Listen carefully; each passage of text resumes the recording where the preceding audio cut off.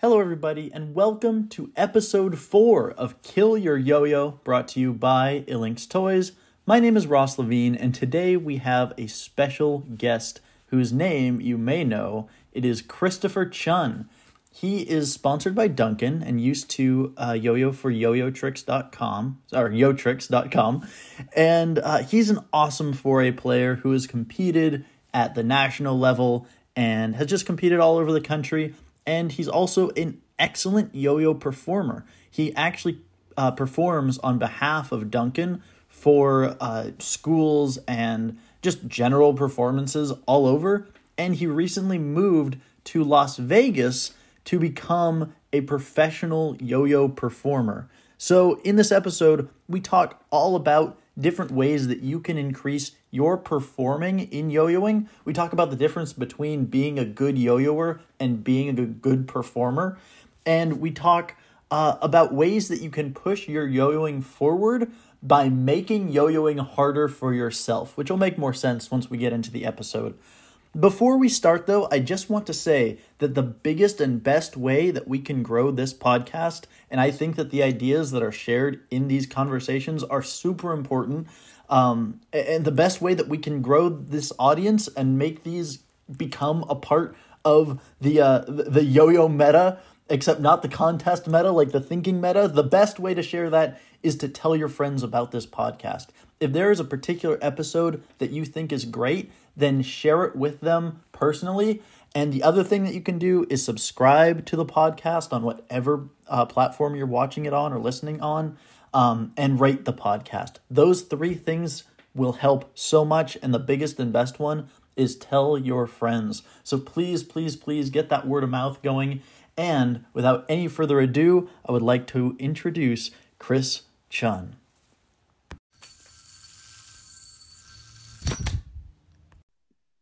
Oh, it's so nice to have you. It's nice to be here, man. I'm excited. Yeah, I've been looking forward to this. Let's see. What candle should we go with? I've got vanilla cupcake and Christmas cookie. Definitely Christmas cookie. Christmas cookie? That's what I was feeling too. Yeah, that's extremely timely. What kind of good yo-yo chat is it without a nice candle lit in the background? Honestly, I've never had a candle lit during a yo-yo chat, so I'm excited to learn. I've been doing it wrong all along. I don't think there's a single virtual interview I've done throughout the whole pandemic without a candle lit. So, I mean, right there, that's exclusive, I think. I'm glad to hear it. So let's jump in. Yeah. We got Chris Chunn here on Kill Your Yo-Yo with Illink's Toys. By the way, he's sponsored by Duncan, which is an excellent company that has sponsored a lot of great people, including my buddy Justin Dower. So absolutely. We love Justin. Yes, and he loves you as well. He got on here and he was like, "Oh, I can't wait." Or more so, his mom was like, "Oh, yeah." Oh, my gosh. She is the absolute best. Oh, she's excellent. I love her so much.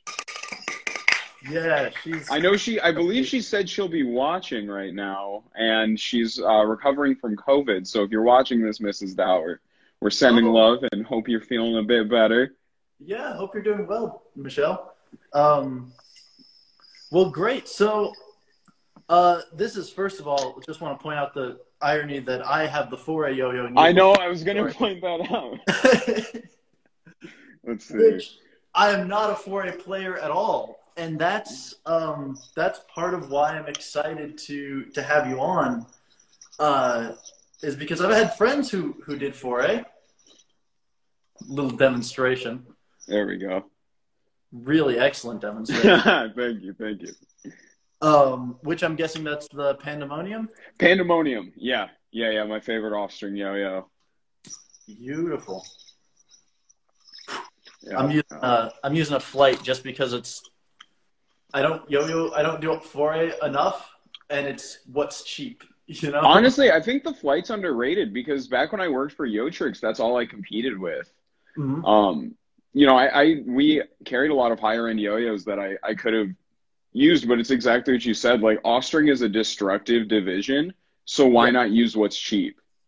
Yeah. You're gonna, I mean, per the name of the show, if you're an off-string player, you know you're going to kill your yo-yos. Yo, Like, so, if you just want to spend $25 every time you break a yo-yo, that's the way to go.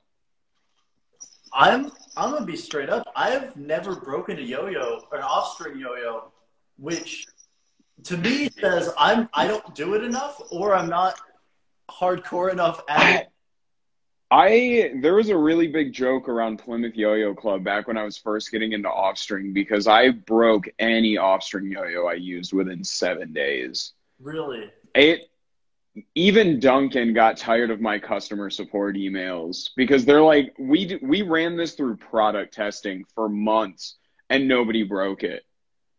And I'm like, I've got three broken right here. Like, and I had no idea what I was doing at that point. So I'm like, it's probably on me. And it definitely was on the way I was playing. Like, so I've So gotten a how? bit better at it.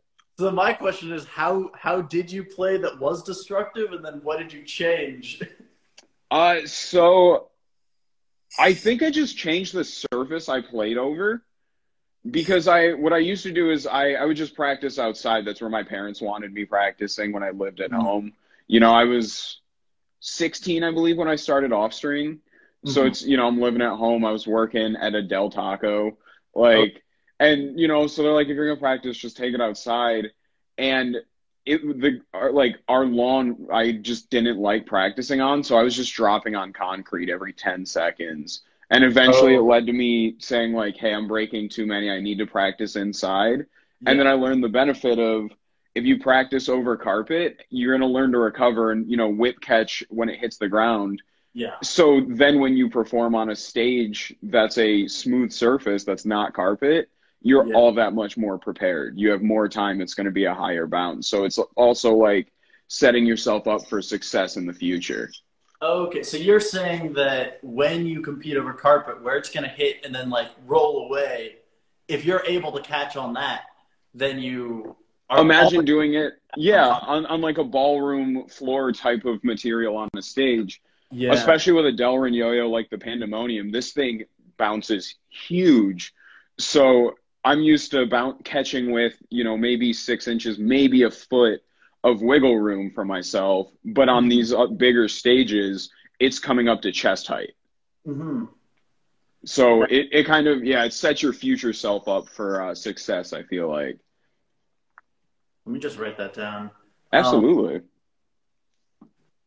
uh, so that's awesome. I also have a timer going, so let me get the timestamp. 7:36. Cool. So, first of all, we already got into some good content, uh, and I haven't even officially begun. Um, so that's awesome. Is first of all, if you're an off-string player, try playing over concrete when you're practicing. Get yourself ready, and just generally, like try stuff that's harder when you're preparing.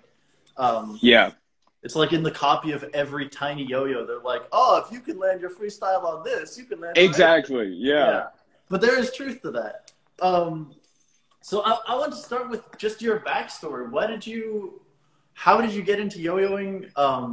And like, what brought you to this point? So it all officially started in the third grade. Jake Maloney, who used to be a part of the Duncan crew, did a show at my school. Everybody got a free bumblebee. And if you're a friend of mine, you've heard this story 1,000 times, but I didn't know yo-yos came apart.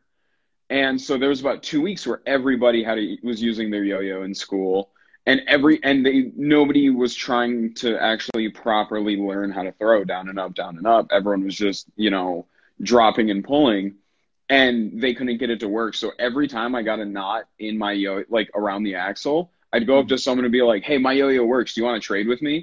And they're like, "What do you mean?" And I was like, "Oh, look, it just comes straight back up." And they're like, "Oh, perfect." And then I go home and learn Rock the Baby. Um, and then I stuck with it for about a month. The rest of the school had it for about 2 weeks. And then a few years later, I was grounded because I used to be absolutely horrified of getting my blood drawn. So I got grounded because I was just absolutely terrified, like in the doctor's office. And my mom told me to go clean she's like, no, you're going to go clean your room. And I was like, what am I supposed to do for fun? She said, find your own fun, expecting I was just going to go clean my room, but I found my old yo-yo, and February is 10 years. That's amazing. Yeah. So I got started through a strange sense like that, which I love. And since then, it's just all been a blast. I can't believe I'm here. So I think that's one thing that my mom always used to say of like she would try to make me be bored and embrace that boredom. She's like, the creativity comes when you're bored. yeah, And I think that just channels through so much in what you're saying of like when you have nothing to do, you start to make stuff to do. exactly. Like I truly think had I not been told to clean my room that day, I would be yo-yoing because I Yeah. had nothing else to do. Had it been a normal day where mom's like, "Oh, clean your room and then go watch some TV." I'm going to Yeah. clean my room in 10 minutes and be in front of that TV. Yeah. Like at that time. So it's kind of it's pretty wild to think how it all came about. Yeah. And that's also just hilarious of how you were breaking your yo-yos and then using that. Like that's some excellent salesmanship to be able to get that out there. No, Because absolutely, everyone, when yeah. they pick the yo-yo, they go, "Oh shoot, it's broken." Like that That was was some forward thinking. Yeah, no, it's one of those things like I have a couple of those things from my childhood that I look back on and I'm like, whoa, that was actually pretty good. I was actually onto something there. Like, oh, I love it.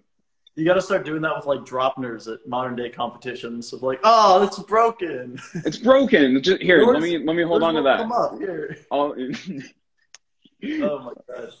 So that's awesome. Let's get into inspirations. So obviously Jake Maloney, yeah, I got it right, yeah. So clearly he impacted you because you first saw him as a Duncan performer, and that was at your school. yeah, that was at my school.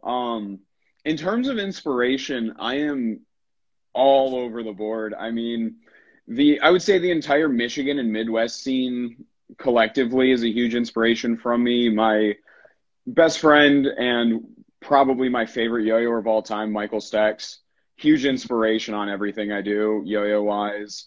Uh, as I said, Jake Maloney, Dennis Shatter was a huge help when I was getting started. Who else? Drew Morowick from Illinois. Absolutely love Drew. I've met Uh, him once. what's that?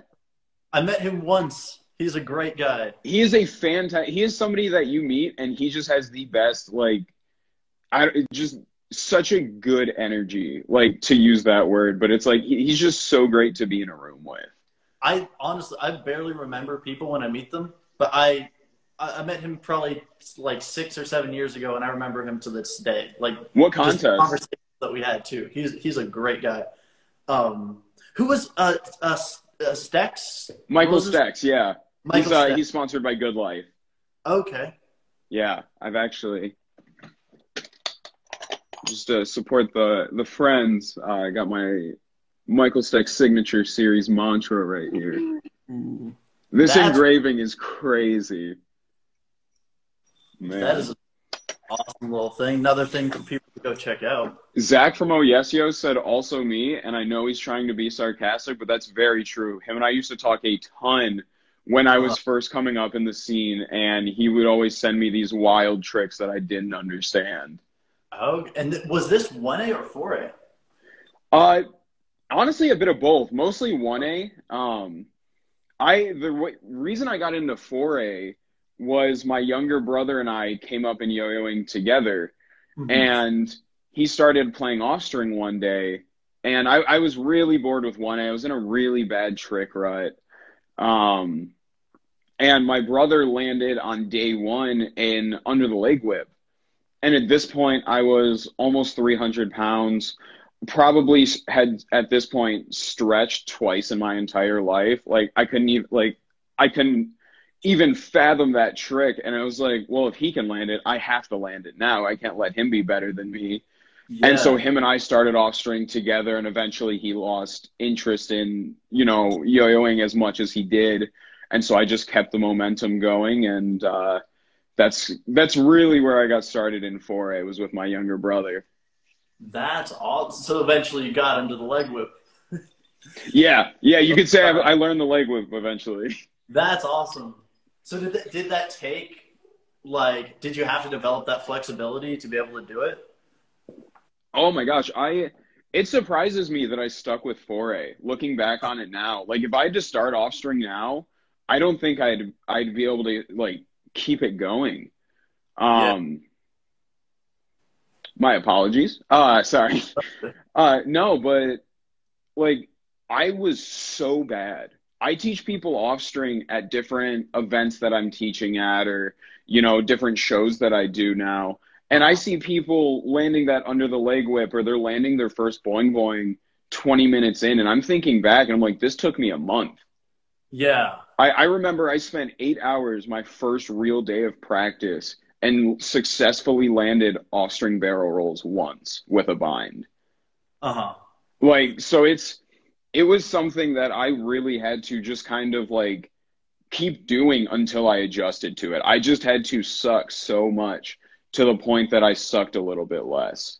Like, So one thing on that, and I do definitely agree, like, I'm sure that had a big impact in it, but it's also, I've noticed people learn tricks faster than like I know that when I started, and all of us probably have felt this, that like when we started playing, it's like, oh my God, I cannot do this. I'm never going to be able to do this.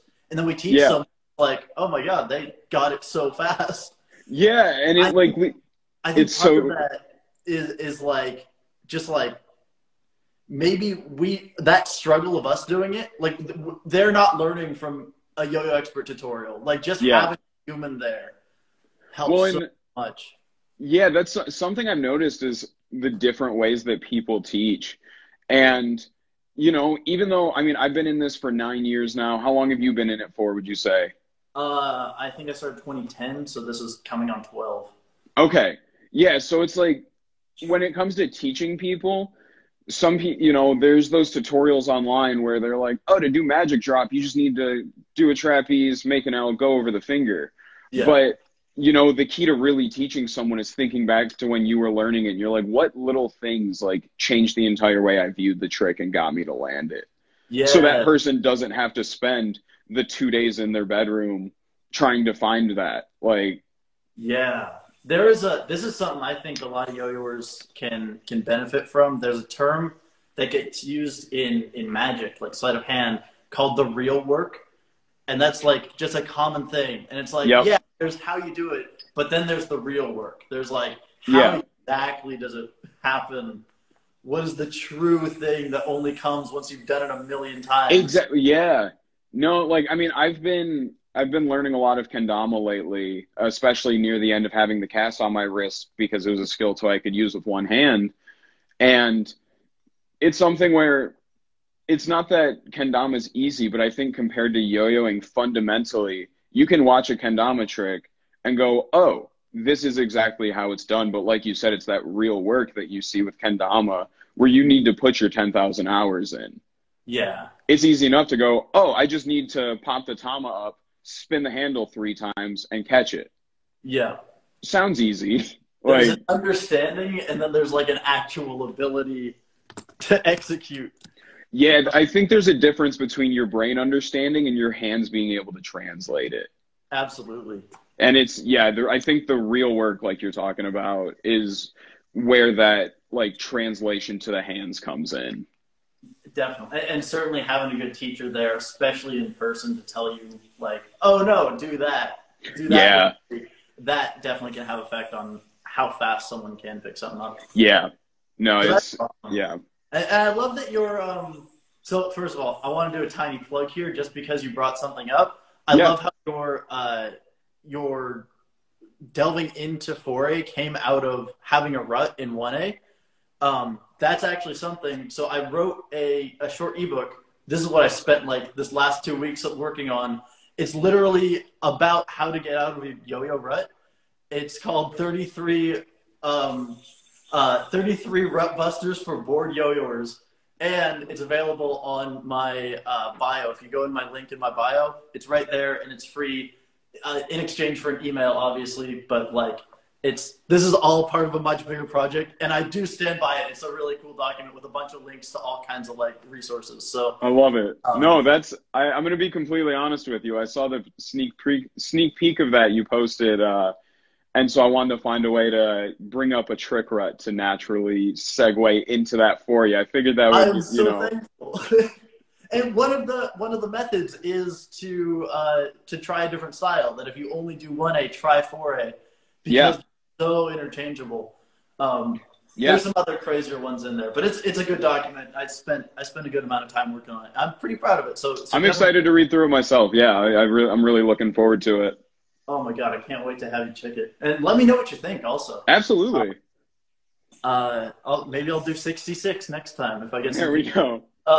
But anyway, so yeah, that was one thing I wanted to bring up was that. And another thing is, and the link is in my bio. And the other thing, so you were saying that so I know that you just lost a lot of weight, and you were saying that having that was very difficult to do tricks at first. And that was kind of a thing that made you power through. And that kind of made me think about what you said about the carpet and the ground of like, you practice so much on carpet. And then you switch to once you're on stage, now it's really easy to get the bounce. So you practiced at a certain weight. Yeah. Things were a little more difficult. And now I know you just went through that whole weight loss journey. And so what kind of impacts do you think that had on your yo-yoing? It was really interesting to see because I had spent so I think one of the big differences between those two is I practice on carpet with the set intention of this will make it easier down the road.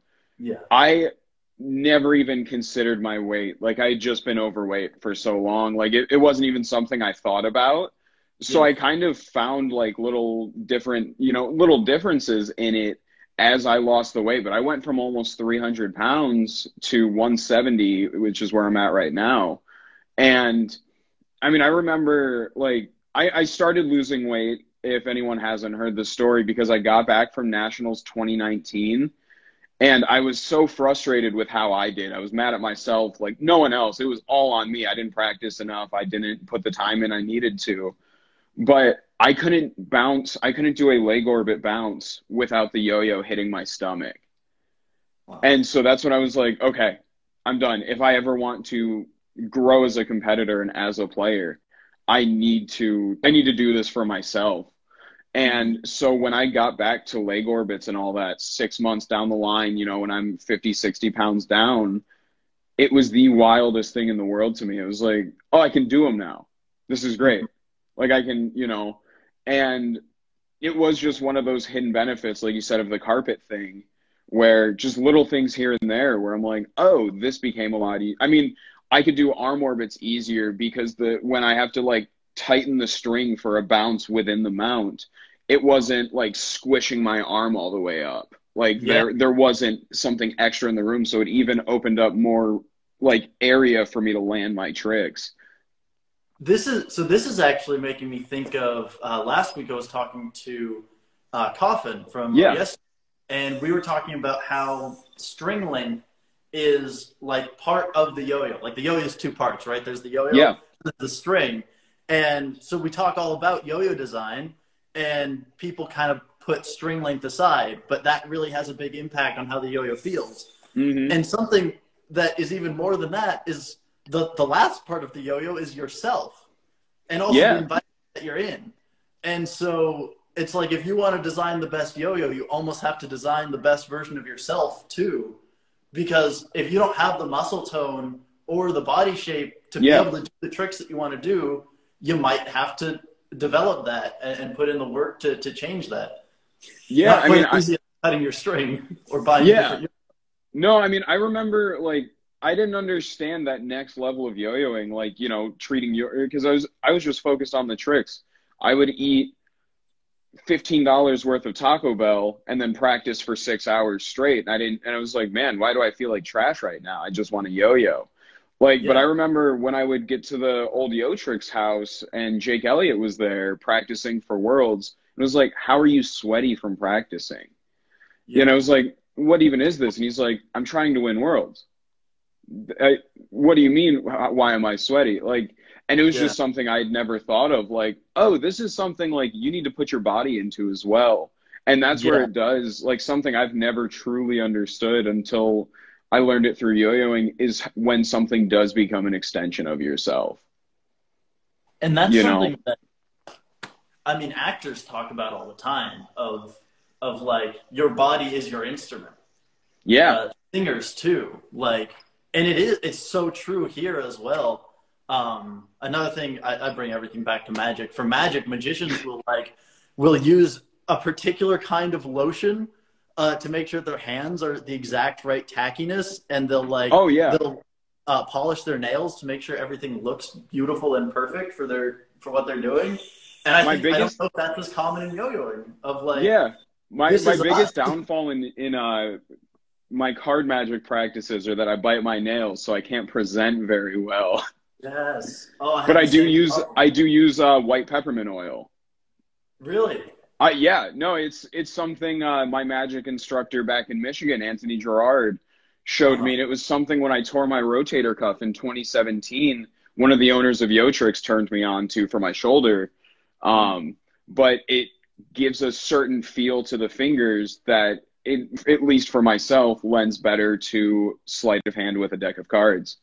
That is so white pepper and oil. I gotta buy some if I'm Oh, getting. it's some good stuff. It is some potent stuff too. One drop and your entire house, your entire apartment, wherever, whatever kind of home you live in, is going to smell like peppermint for a week.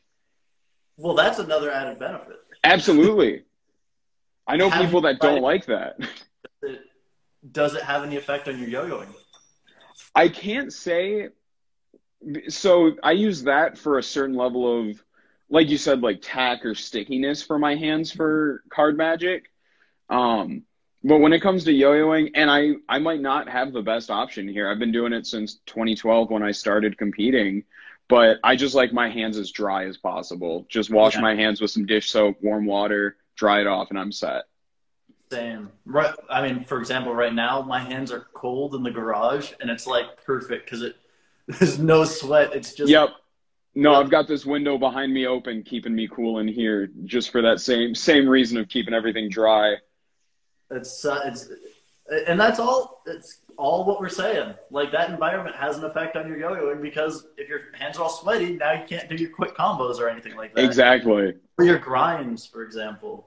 Um, so that's awesome. So just to kind of put a button on that, I think sort of a takeaway point here is that sort of adding on to what Coffin and I were talking about last week.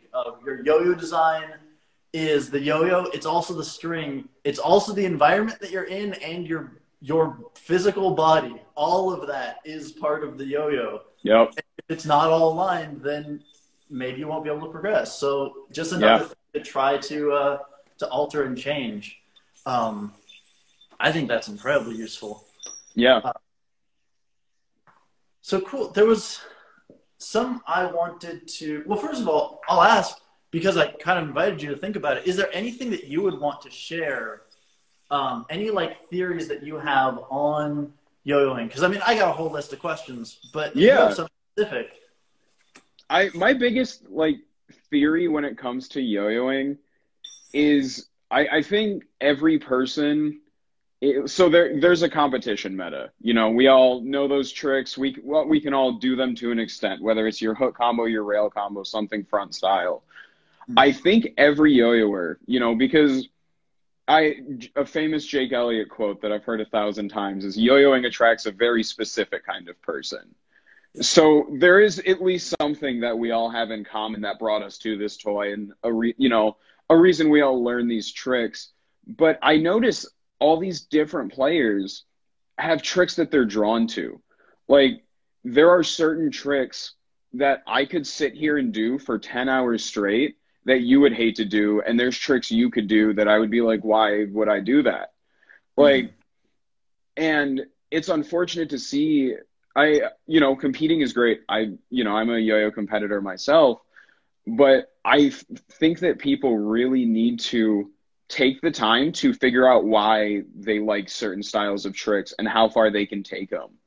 Because you've got your Drew Tate's kind of players that just stuck to fixed axle. It was like, this is what I love. And look how far Drew took it, and Takeshi. Like, Yeah. and if they had just been like, but the meta's not fixed axle right now, where would fixed axle, I mean, even Ed, like where would fixed axle be without that? So I think if there is something that your brain clicks with and a trick that just feels better than the rest, see how far you can take that. See what your brain is willing to, how far you're able to expand upon that element or concept in yo-yoing. Absolutely. Because I definitely agree with you. There's a reason. I mean, if you got into yo-yoing, it's unlikely that you've only ever seen a yo-yoer out in the world. Like, we've all seen jugglers. We've all seen magicians and unicyclists and poise spinners and flow artists of all kinds, and dancers and singers and like all these different performing things. But we all did this one. Probably because we're a bunch of fidgety ADD types, but absolutely, yeah. Yeah. No, yeah. But there's something about this. So take whatever it was that you found in it and dive deeper into that. I'm interested in. Oh, are you reading what Coffin's saying? Yeah. So that's actually kind of a good thing on this point of Jordan wrote Ross hates tech #facts lol, and then Coffin said that I don't hate it, I just avoid it because he's a flow god. Okay, I didn't read that part before I started reading it, but otherwise I would have left that off. But it is to the point of I love flowy tricks, and I know love like big performative tricks. Yeah. And so that's what we're attracted to. That's what we dive deeper into. So that's a good thing of like finding your style and sticking with it. Well, and that's like, I mentioned Michael Stex earlier, and he is one of my favorite players to just put on some music and just kind of stand there and just yo-yo, and like we'll just watch each other yo-yo because, like we said, I'm a performer. I love these big tricks that, you could do in front of 10 people or 10,000 if you had that crowd in front of you. And it's a huge trick. And Michael Stex will take a double or nothing with a chopstick and say, let me see how deep I can go into this mount without ever unwrapping a string. And, and then we're able to translate that to each other. Where I'm like, wait, you're doing this. Have you ever thought about this element? He's like, ooh, that's a bit showy, but not what I'm used to. I'll try it. And he'll look at one of my tricks and be like, yeah, I mean, you could finish it with an around the world, or you can go really deep into that tech mount. But we all have something different that we're drawn to. And I think it's just sticking to that and seeing how far you can take it that really, matters. Absolutely. And I think there is a lot of benefit, especially with that simplicity of like, you don't have to try to make the most complicated thing. Take something simple that you know really well and dive into it and just stick with that one trick for like a lot of time. That reminds me of one thing that's in the Rut Busters guide, which is in my bio for free. And but it does fall into that. Of when I started filming for social media, I kind of had a change in perspective of like, instead of, I'm going to try to make a really good trick to win a competition, it was, I'm going to take something that I know, I'm going to add to it to make it a little bit harder and really challenge myself, and then I'm going to film it until I get it perfect so that people can get it. And so that forces you to like take something and build that depth and kind of deeper into it and really master all the different linkages that you can make off of that trick. No, I feel like something that I've really gotten out of kendama recently that's been helped me a lot is if I'm working on a new trick. I've been working on, oh my gosh, what is it? Kickflip or barrel roll on a kendama. So it's from a lunar, you do a full rotation. But Oh my gosh. It's been like a week and a half. Drew Yeah. Maroic dared me to land it, and I'm still trying. But when I'm practicing it, Uh-huh. I'm taking I'm not just practicing that. Something I know if I want to get better at kendama, I need lunar flips consistent, which is just that. So Yeah. every time I pull up a lunar, instead of going lunar, okay, kick flip or barrel roll, I do lunar flip and then get to that. And so I go from starting off landing 1 out of 10 of my lunar flips, and it's like, okay, I'm not really getting anywhere with barrel rolls, to the point where they're so consistent that doing a lunar followed by a lunar flip is just my baseline. So I feel Yeah. like if you stick with, say you take a really difficult element that you're feeling and you really want to explore, Hmm. the first hour, first day or two, first week might kind of suck because it's like I'm doing the same thing over and over. But Yeah. once that becomes your mental baseline, you're only looking forward from there. And that's when your brain starts to go, well, yeah, you can do that, of course. What if, Yeah. try this, And that or and that is oh, I forget the name of the author, but there's a book on flow. Oh god, it's like the book on flow. I forget the guy's name. But anyway, essentially what flow is that. Or this is one definition of it, is like you learn something really well, that becomes, so like you learn the fundamentals, right? And then you've mastered those and now they're boring. And so yeah, then you build out on that. But now once you've learned this new thing that was hard, those are now your fundamentals. And so yep, you're just building this pyramid up and up and up. And flow happens when you take those fundamentals that you know so well and you challenge yourself to go a little bit further. And that's yep, where you are right now. Because I'm yeah. looking at that and I'm like, a lunar flip is so far up here for my And that's, level, and but that's the thing. you're Yeah. going for the one after it, which is the And kickflip. and the week before that, I was texting Drew and I'm like, hey man, I'm finally starting to get lunars consistent. And he's like, sick, now work on your lunar flip. And I'm like, okay, I'll get there when I get there. And Yeah, it took me like 30 minutes in front of my camera to film the first one, to text him and be like, finally got it, haha, take that. yeah, And then when he's like, okay, it's time for a barrel roll, I'm moving, I'm trying that and I'm practicing that lunar flip to the point where it's the same point where I was like, oh yeah, I got lunar down, Drew. And he's like, okay, well now get your flip down. I'm like, wait, no, no, no, like, uh-huh. and I've realized in a beautiful way, it would stress some people out, I feel like, but it's just a never ending upward staircase of that where, well, yeah, you've got that consistent, but look at this next thing, try this. And then at a certain point, your brain kicks in and starts coming up with ideas. Yeah. And that's where the innovation happens. Yep. Is once you climb that ladder, you might end up somewhere that no one else has ever been before. Yeah. I think of all of yo-yoing as like one single interconnected web, kind of like the tree of life. You know how Yeah. everyone's the same species, sort of. And so you might end up at some part over by like a stegosaurus that no one knows what comes after that. But Yeah. you can then connect it over here with like a platypus and get a platypus stegosaurus trick. Exactly. Uh, an analogous. Oh God, you get what I'm saying, right? I completely know what you mean. Yes. Um, so I think that's super important, of climbing that ladder as high as you can and then jumping off and finding out what you can find from there, just as Yeah. a matter of discovering innovations. Yep. Oh, I love that. I love that a lot. What do we even start talking about here? That's up to you. Oh my God, I forget how this began, but I love where it ended.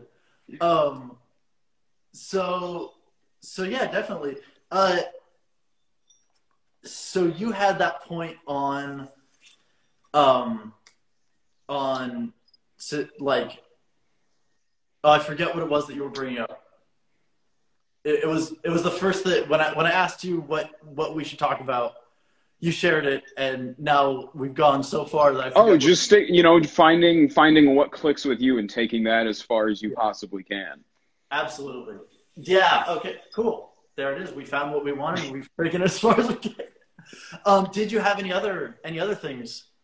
That was really the main thing. As soon as I saw that message from you, like that came to mind, and it was one of those things where, when it's 2 in the morning and I'm trying to fall asleep, I'm just going through my brain and I'm thinking through my friends and what they're good at and I'm like, okay, this little harebrained idea, like, might actually have a little bit of evidence to back it up. And I've just been Yeah. like building this case in my head for the last few nights. And that's that. So you made me think of one more thing of you. You're the only person who knows your exact set of skills, right? Yep. And so if you take the things that you love and you build those out, there is always a market for the best in the world at the thing, at Yeah. anything. Like Yep. someone who spins plates, there is someone who only spins plates, but they're the best in the world at it. And there's Yeah. only one person who knows your exact yo-yo style. And so you need to master that and become the best in the world at whatever it is that you do. Yeah. A lot of like not comparing yourself to other people. That's something I really love about yo-yoing Yeah. is I'm not a competitive person whatsoever. You will never see me. When you see me nervous at a contest, it's not because of other people. It's because I want to do my best. Yeah. Like, and that's something cool about yo-yoing is the amount of contest after parties where people walked up to me and I looked upset or disappointed. I was never mad at anyone else. It's something where you don't have any room to blame another person. It's not a team sport where you can be like, well, so-and-so really messed up. Yeah. You know, if you bomb your routine on stage, unfortunately, that's on you, but it leads to you growing as a player because of it.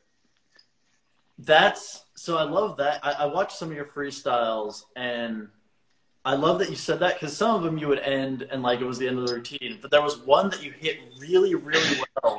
2018 Nationals. Someone that joyous at the 2018 end, Nationals. Screamed, ran off the stage, and everyone in the audience loved it too. Yep. Could you just go into like what prompted that to get to that point of emotion? So something we've all heard people talk about that until that moment, it was something where I heard it and I was like, oh, this sounds kind of cool. I never understood what people meant by an out-of-body experience until that routine. On the video, that's me doing the routine, but I was not conscious for it. So I was first up, I remember, for the entire day. They started the day with the 4A division. So I'm backstage with Ryan. What contest is this? Just so people can look 2018 Nationals in Chicago. Okay. You're backstage. What's that? You're backstage, right? Yeah, so I'm backstage with Miles Gregory, Ryan Connolly, Sean Perez. Oh my gosh, I know I'm leaving people out. I love all you 4A players. I'm sorry. Philip White. And so we're all making this joke of like, we're not dropping, right? First person to drop their yo-yo just walks off stage and we call it. We'll see how long we can keep the streak going. Everyone's like, oh yeah, ha ha ha. And so I walk out there and my first two elements I drop and catch. And it's like, after the second negative click is when my memory goes completely blank. And I can almost swear to you, I was in the crowd too, watching myself on stage. And then I remember landing the last trick and like I said, I'm not a competitive person. If you watch just that freestyle, you're like, this man is here to kill. Like, yeah. I'm screaming like I was trying to destroy everybody else.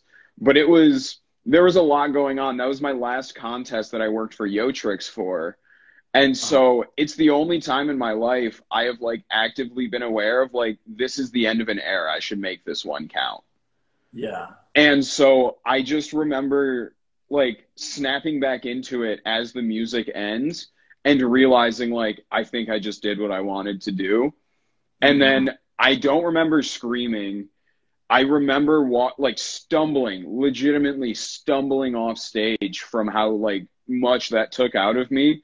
And just falling into Sean Perez's arms, and he's just like shaking me and screaming, and everyone backstage is just like, "We're all gonna kill it. Let's go, guys. Let's do it." Like, and so I loved it because it like even I'm not giving myself credit for it, but I'm grateful that the crowd enjoyed my routine and energy enough that it was like a spark plug for at least the rest of the 4A division. That crowd was just electric that day. Yeah, like I won't even put it on myself, but there was just such a good group of people in the audience that it just had, I mean, that was Miles Gregory's breakout contest, you know?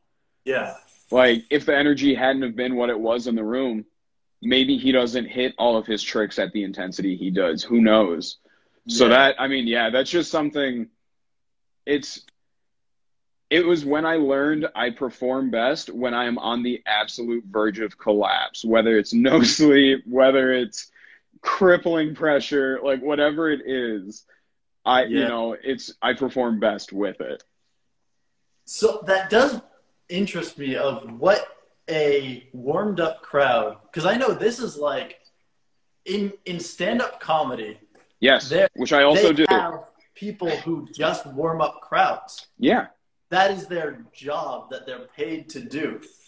Because it's a real thing of a warm crowd is different than a non-warmed up crowd. Because when you show up to a show, you're like thinking about your day, you're doing all this stuff, but then you get 15 minutes of someone who has like a solid routine of jokes, and now you're laughing, you're having fun, and now the person next to you that you didn't want to sit next to because they're just some stranger, they're just someone that you've been laughing with. And you're just laughing with.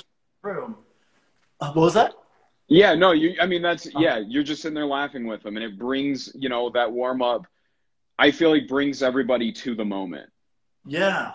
Yeah. I wonder if that's something that could be brought into yo-yoing more and like what that would look like, because it is a performance that we're giving. Yeah. I truly think it's I probably prefer it actually at the end of the day, but a lot of nationals that I've been to, at least US nationals, for finals, it starts with 4A. And maybe I'm a biased 4A player. Maybe I am. But I think in terms of a crowd, especially at events that are in a more public venue, if half of your crowd is non-yo-yoers, you're not going to start them off with, watch a really dense tech routine. If you sit down 50 people that have never seen yo-yoing before, and I would say at every contest, there is that crowd because there's the parents and the siblings and the aunts, uncles, grandparents. Yeah. So when you start with off-string, you're not starting by watch this really good, really consistent tech routine. It's watch somebody with a big yo-yo throw it really high. Yeah. So it gets people in that like, oh, I can get into this. I love this. And then when 1A comes around, they've been so engaged the entire time. If you've never seen yo-yoing before, you're like, I have no idea what's going on, but I can tell it's awesome. Yeah. And now they're starting to understand like, oh, it's not just a old Duncan. Exactly. There's skill, and they've seen, I mean, there is the flying up. That's what catches your eye at first. But then they go, oh, there's like, intricacy in what they're doing, and all these tricks look a little bit different. That almost makes you think of like an opener, a middle, and a closer. Yeah. Which back to Magic. If you go on a Magic website, they will list out tricks and they'll be like, this is the perfect opener for your routine. Yeah. Or this trick is so strong you can use it as a closer. And then there's like, you do a rope trick in the middle or something that's a little bit longer and tells a story about life. And it's the same thing. You need to grab their attention, do a little stuff with them, and then give it a close with a grand finale. Well, and I even, like, when it comes to my stage performances, I mean, the last thing I did right before the pandemic hit, which was a pretty good way to go out with a bang, personally. I went down to Atlanta with a juggling friend of mine for the Groundhog Day Juggling Festival, which I don't think it was close to Groundhog's Day, but and then while I was in Atlanta, Sean Perez and Brian Jardin were like, and Dano the Mano, Danny Amir down in Florida, shout out to the legend, was like, hey, come down to Florida, let's yo-yo. And it was like, I talked to the guy I'd driven with, and he's like, yeah, I'll just stay in Georgia another week. You head to Florida. And I went down there and got to perform on a couple different Disney stages. So, this was where I started it, because I was performing for a crowd of a few hundred people that had never yo-yoed before, and it's near the kiosk, so it's do some tricks and they'll probably walk over there and buy a Butterfly XT. But Sean and Brian are in the crowd, and Noel Coons, and just a couple friends, and so I throw in all of my routines like these little Easter egg, like I might throw in a really dense technical trick in the middle just for the friend's sake of it, or something. It's happened to me once, and it's the reason I've kept doing it. But I had someone that got started yo-yoing through watching my routine, and 3/4 of that, are my performance tricks that anybody could learn in probably 6 months, a couple of years to master, but you can do them in 6 months. And the other 25% were those like dense tricks. And this person that started yo-yoing from one of my shows came back and was like, hey, I was just rewatching your routine. I didn't realize you had tech in there. Mm-hmm. So it even, say you want to take a trip down memory lane and look back, and I look back at an old one, I'm like, ooh, I forgot I even threw that combo in there. Like, it's just a fun little Easter egg breadcrumb, something, something to leave in there. Yeah. That's, I mean, I know that whenever I do any performance for any group of people, like, I start with something that's big and showy, like you're saying, and then I always end with this, Yeah, of course. But to have that, to throw in that little tech stuff just to get the other yo-yos in the crowd who watch it, I like how you're calling it an Easter egg. Like, well, and something I feel like the audience would agree with, at least, is you have the hidden advantage of being probably the most flowy yo-yo player imaginable. So they're just watching an absolute master work his magic. So, well, I'll take I'll take that as a compliment. I think absolutely. So I don't know if I can agree with that because of the existence of Anthony Rojas, but I damn, you complimented me so hard I forgot what I was gonna say.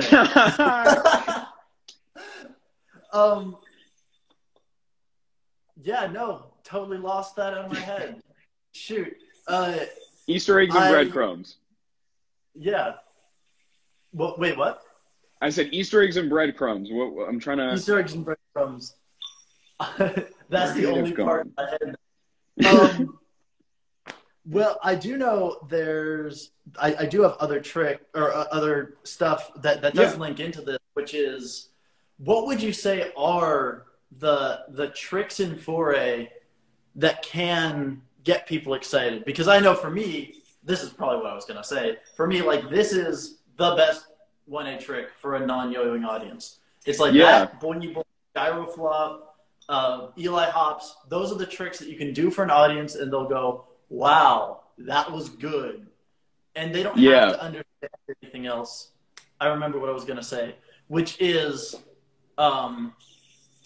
there is a difference of, and this is talking about in Magic, and I wrote an essay about it on my blog, there's a difference between effect and method, right? Yeah. That if I make a coin disappear, then that coin, obviously went somewhere. There's a way that I did it. But the effect on the audience is, I mean, here, I'll do it right now. I'm not going to show you how, but here's a coin. And if I take this coin and I just go like that, then it disappears. So the effect is now that coin has vanished, right? But there's a method too. Yeah. But you don't actually care about the method as an audience, because to you, it's like, oh my God, a coin is gone. But exactly. I care that, like, oh, I did a French drop or a retention vanish, or I did a Tenkai palm, or I did a back palm, or there's all these millions of different little intricacies that I care about as a magician, but you as an audience, you can do all those different things, and the audience goes, wow, a coin vanished. Man, I didn't know if you were gonna name the French drop. I was gonna try and give you a little subtle call out with that there, but I respect it. It's fine. If you're interested, look up all those things that I said. Yes. There's so much depth in coin magic. Bobo's Modern Coin Magic. Go look it up. Very good book. So then, to an audience, this looks very different to this. Yeah. But both look good. And so each of those have an effect. Where on one, it's like, everyone's like, oh my God, it looks like a DNA. It looks like a spiral. It looks like a bunch of X's. Like, it has an effect on them. Or this, it's like, oh my God, he can knock something off of a table. It looks like a weapon. It looks dangerous. It looks fast. So there's all these effects that they have. But then this, really to an audience, looks the same. Yeah. But I know it's very different. And so like it's that thinking of effect versus method. And the one last thing on your this is where I was going. The thing that I totally forgot is when you do something technical that would amaze a yo-yoer to an audience, it's wow, he can do that so fast and Yeah. so precisely. And so yeah, to me, I think if someone goes and does tech exclusively for an audience, they're going to lose their audience immediately. Yeah. But to have that as one extra effect is really important. And it's not at all to talk down on tech. No, When no, no, I no. don't like tech, that's what I'm getting at is if you just go up there and you do your speed combo a million times, that's me doing a speed combo. It's not Man, I fast. mean, I Uh, you can edit this out afterwards. I don't know if this is an inappropriate phrase. Nothing gets Maybe it edited. is, maybe it isn't, Say but it, say it. it's different strokes for different folks. Like Uh, you know, I mean, you and I could sit down in a ballroom at Worlds and watch someone do that tech for 2 hours. Definitely. But it's knowing your audience is what it comes down to. Like I have people that I've talked to that actually have gotten a little bit upset and they're like, you think you're better because you can entertain an audience. And I'm like, no, we entertain different audiences. Yes. My target is people who have maybe touched a yo-yo once in their life. Maybe they've never even seen it. You are impressing all of the best within this community. They serve completely different purposes. Completely. Yeah. Completely. There's comedians and magicians who work Disney cruises doing tricks that you can buy at any magic shop, but Yeah. they do it better than anyone, and they're funny and they're lovable as an entertainer. And that's Well, kind of what you're getting at. They could yeah, I never mean, go and perform for other magicians and win contests, but they'll win a contract on a Disney cruise line. Like, yeah, well, no, and it's one of those like something when people ask me how can they start performing or something, how to get into it. First of all, the biggest thing I think is doing what you are comfortable with. Your first few times on stage, you've got to work out those bugs. You've got to work through the nerves. You have to learn to yo-yo while your hands are shaking like crazy.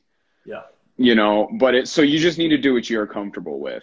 And if you're doing a show at a local library for 5 children under the age of 5, you can do 5 minutes of your tech if that's what you're most comfortable with, yeah, and you just build up more and more to being able to do your entire trick set while you're shaking from the pressure, yes, but we'll take this back to magic. Something that learning magic through the pandemic taught me for my performances, uh, I used to be announced as, ladies and gentlemen, showing yo-yoing for you today is so and so. He's going to be doing this, this, and that, and then he's going to show you a yo-yo that's not attached to the string.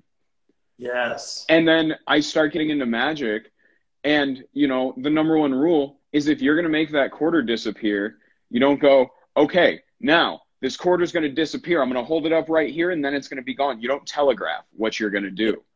And so now I'm just introduced as Chris Chunn yo-yoer. So I'll get up there. I'll start off with a Duncan Hornet, and I'm doing my around the worlds. I'm doing my loops, and it's something where they're like, oh, okay, this is cool. Then I grab an unresponsive 1A yo-yo, and I start doing my figure eights, and I do my Eli hops and that stuff. And so the off string is honestly the finale in terms yeah, of my show because they're seeing and they're, I'll tell them if I have a microphone, I'm going to take you from early days to modern yo-yoing. And so that's start off with the responsive yo-yo. Maybe I do a little bit of 2A and then go into unresponsive. And then I say, and then yo-yoing evolved further than any of us ever thought it would. And that's where the off string yo-yo comes out. And yeah. at this point, they think they've already seen the whole show. So it's just that cherry on top. And little does the audience know that your main style is the one that they think is the hardest. And so they're like, what? How does this person do this so well? One of my favorite things is when I meet people at contests who only know me from Yo Tricks. And when I was with Yo Tricks, I did, I think, about 31A tutorials. Yeah. In my entire time with Yo Tricks, I filmed one off-string tutorial. Yep. So these kids will come up to me at a contest after I get off stage, and they're like, when did you start doing off-string? Yeah. And I'm like, no, they're like, you play 1A. Why didn't I see you in prelims? And I'm like, no, that's not me. I teach that. I don't, Yeah. 1A Oh, is that's just so my guilty pleasure. Oh my God. I I love first of all, I love that one is your guilty pleasure. I wish that 4A were my guilty pleasure, but I just don't have the patience to go chase after it. Um, we'll see. Maybe this conversation will change my mind. But one thing I love that you pointed out there is like what a good structure for a routine and what an interesting thing for people who only compete to think about. Of like if you're trying to get in touch with a non-yoyoing audience, everybody knows a yo-yo goes down and up. So start with 2A. Start with a Yeah. single 2A yo-yo and just start doing that. And they'll go, oh, this guy's kind of bad. He doesn't know what he's doing. I could do that. And then you start doing loops with it. And then you start doing like shoot the moon. And then you bring out a second one. You start doing like 2-hand loops and milk the cow and tangler, which, by the way, another great performance piece for 2A. Yeah. Oh, yeah. Like that would get a crowd to go wild. Or if you're shooting Takata, then go to a kick up and flip it under your body. Exactly. Breakdowns. But then go into 1A and then finish on 4A. Like that's such an interesting, that's an actual show. That's not up and doing a freestyle. That is a show someone could go and watch.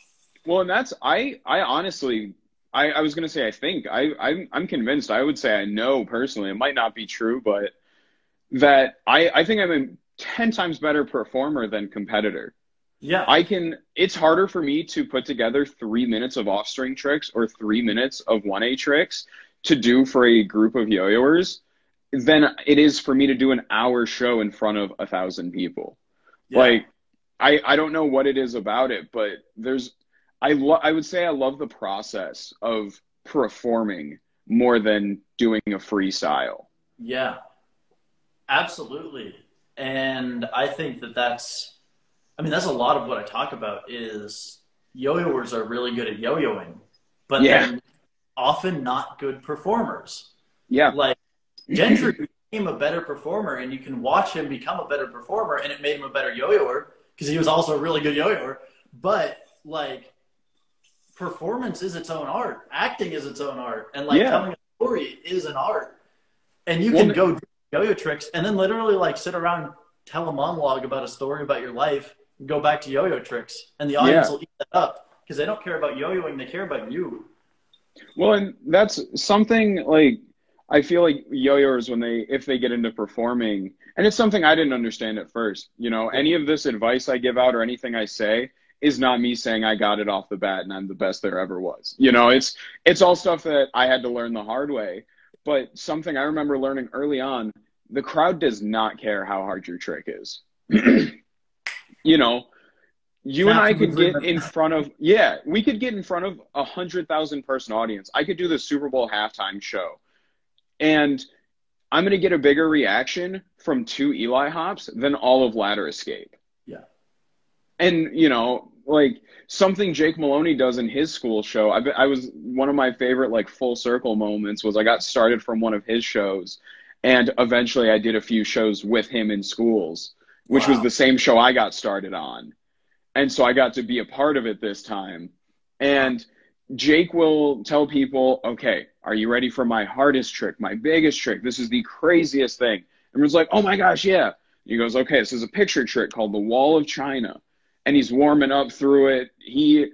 I've seen him do it so many times. He will actually crack his neck loud enough for the entire audience to hear it. He's just like the Wall of China, just going through it. And he's like, okay.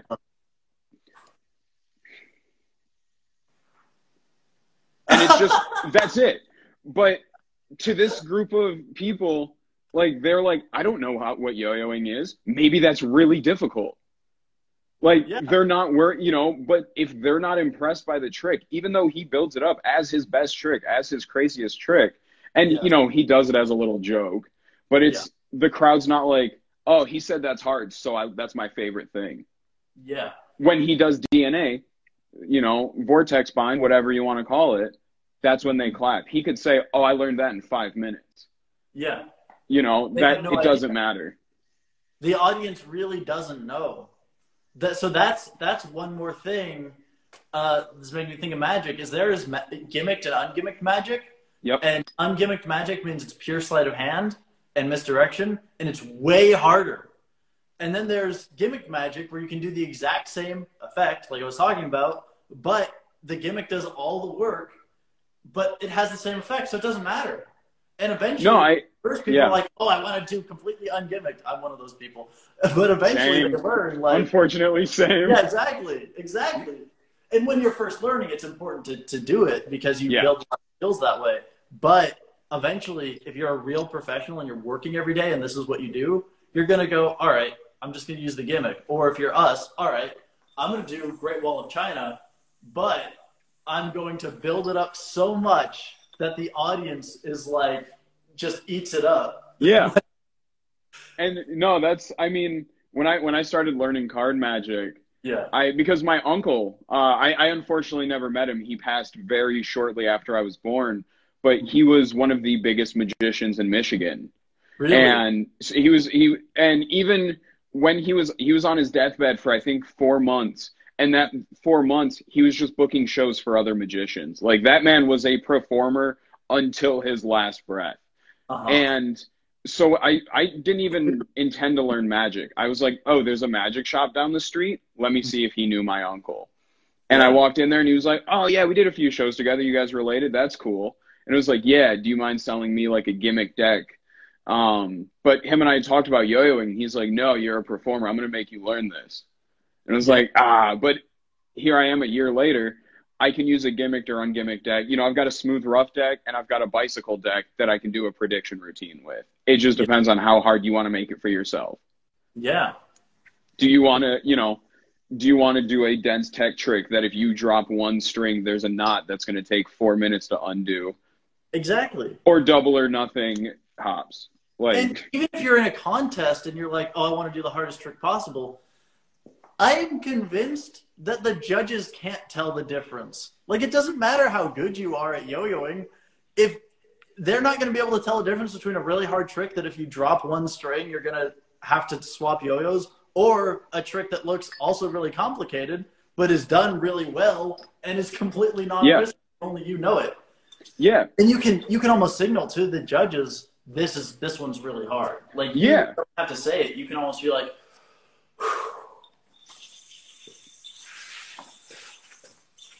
and that's, Which that right there is a trick, like, I've been doing for so long, and I know that I can hit it. But as long as you take the time and you just act, like, you could probably double your points that way. No, and it's, like, even competing, because I've learned a lot about competing even through performing for audiences of non-yo-yoers, where it's like, oh, there's little things you can change up. You know, there's things I've learned, there's tricks I'll do in a routine. You know, when I'm in a 1A prelim, it doesn't score me anything. I haven't done a 1A prelim in 4 years that I didn't do a Texas Cowboy in.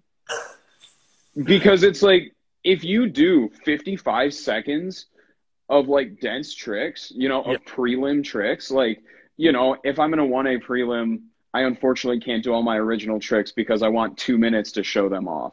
So I'm doing my hook combo, my rail combo, all of that kind of stuff. But then you finish the last 5 seconds with a Texas Cowboy, that eval judge is going to be laughing as he looks down at his sheet to start writing your scores. That's such a good point. Of like, and I don't even think it's cheating the system. I've judged a few times before, and I know it's brutal. So it's also like, let me give you guys a little bit of fun. You guys aren't going to watch me do a minute-long rail combo, bow, and walk off stage, which there's nothing wrong with. That's just not the competitor that I am. Yeah. It's not gaming the system. It's doing a good performance. Because that is also, like, if you're doing a Broadway show, you want to end on a really good number. Yeah. Because that's all anyone's going to remember. And so if you're doing a yo-yo performance, like, you know, there's different levels to the performance, like we were talking about. Almost like 4A is the opener, like all of the 4A thing, the opener. But then individually, each competitor has their own little show also. Yep. And so the individual competitor is kind of its own little performance. Each of their tricks is sort of their own little performance. And then also the entire division, and then also the entire contest. Like, all of those have to follow this opener, middle, closer format.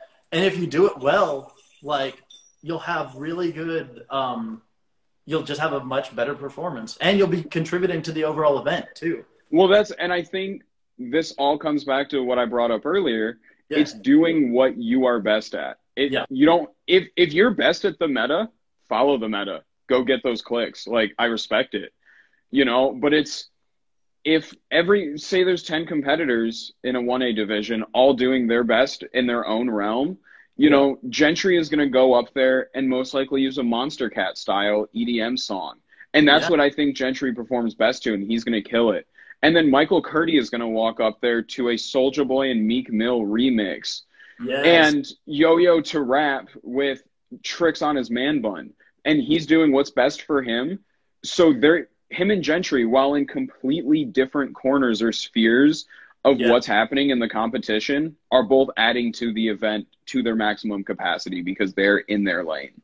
Absolutely. Find what your style is and build through it. And also another thing on that is a yo-yo performance isn't just the tricks you do. It's costuming, it's lighting, it's colors, it's like, and it's music also, especially. There's dance involved.